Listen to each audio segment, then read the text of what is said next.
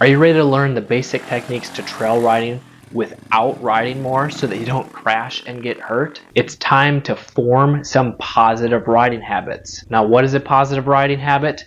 Well, it's practicing something intentionally, repeatedly, so that when you go and use it on the trail, it's going to feel natural to you. So what happens when you learn the basic techniques but you don't form a positive riding habit? Well, let's say you come up to a new trail to you and there's a corner coming up, and once you come up to this corner you find out that you have too much speed. You're carrying too much speed into the corner, and if you don't slow down enough, you're either going to hit a tree or you're going to fly off the trail, which there's a cliff on the other side of the tree. So what are you going to do? Well, probably one of two things. And the first one is you're just going to revert back to what you're normally used to doing, and that is stabbing at the brake. You're trying to slow down quickly, so you squeeze the brake really hard, and while this might slow you down quickly, chances are you're going to lock up the front wheel and you're going to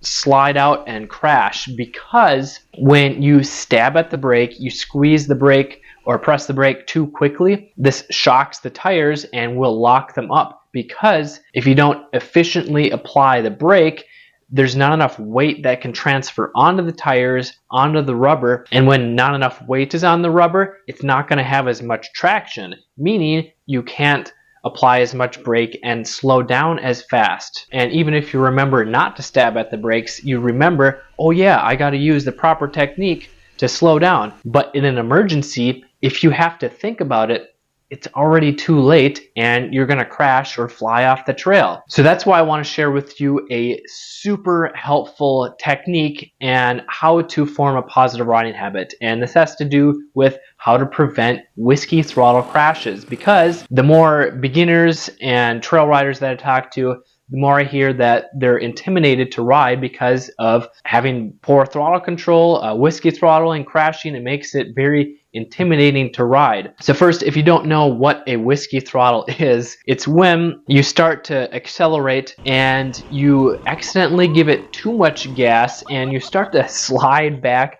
on the seat of your bike, and what this does, it rolls your wrists and you continue giving it gas, which you don't want to do. You're trying to slow down, but your wrist twists the throttle even more, and if you hang on, you're going to fly right into a tree, or you're going to fly off the course, you're going to crash, or if you don't hang on, the bike is just going to fly out from underneath you, and hopefully it doesn't break and leave you stranded 20 miles from your truck. So this is intimidating, not only because it could leave you stranded, but because of the potential risk for getting hurt or seriously injured. Because if you've had a whiskey throttle crash, then you know how scary it can be, because the bike wants to jump out from underneath you at the most random times. But I want to show you how to prevent that, even if you're riding a bike that's too powerful for you. And that is one of the mistakes, is starting out on a powerful enduro or motocross bike. But I want to show you how to prevent that, even if that's the case. Now, one of the biggest mistakes that causes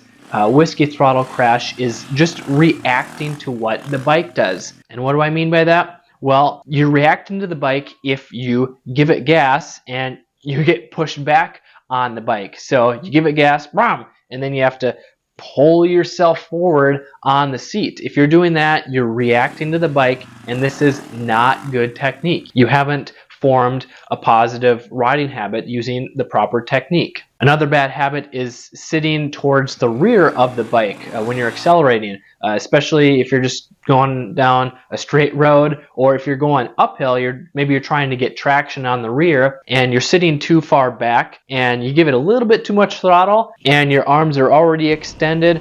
Well, what's going to happen? Well, you're just going to keep twisting the throttle, or you're going to let go of the bike. Maybe you've already had this happen to you and you've tried some things to help prevent it, such as practicing throttle control, which throttle control is important, but if you're focused on that more than half of the time, this is a really good sign that you haven't learned the basic technique to trail riding. Or maybe you've tried using a throttle tamer, and what this does, it smooths out the first quarter turn of the throttle, and it can help make it smoother, but this is really just a band-aid to fix the problem when the real issue is much deeper and more important than that. It's like getting shot in the shoulder with a bullet still in there, but you're just putting a bandage over it to cover it up, and it's going to help losing blood, but you're really not getting to the root cause of the pain. Or maybe you just tried slowing down, or maybe even sitting down because you're getting exhausted, because you know that when you stand up, especially around like a tight turn, you're a lot more likely to whiskey throttle or just lose control of the throttle. So instead of trying all those band-aid fixes, what you need to do is you need to learn how to anticipate what the bike is going to do. And how do you do that? Well, when you accelerate, you need to scoot forward on the seat. And what this does is it allows you to relax your arms and your hands when you give it gas and the bike pushes you back. So before, you were sitting in the middle or towards the rear of the seat, and you were getting thrown back and you were using your arms and hands to pull you back up on the seat. Well, that was really exhausting.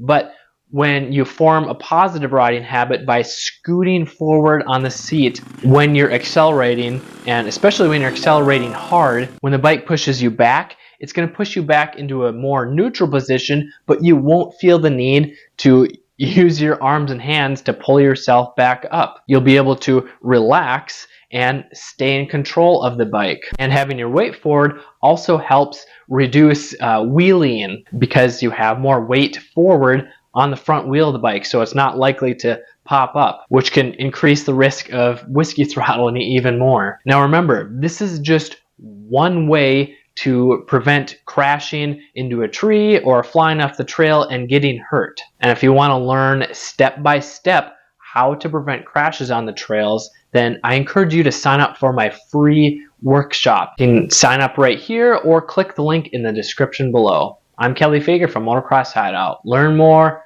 ride more.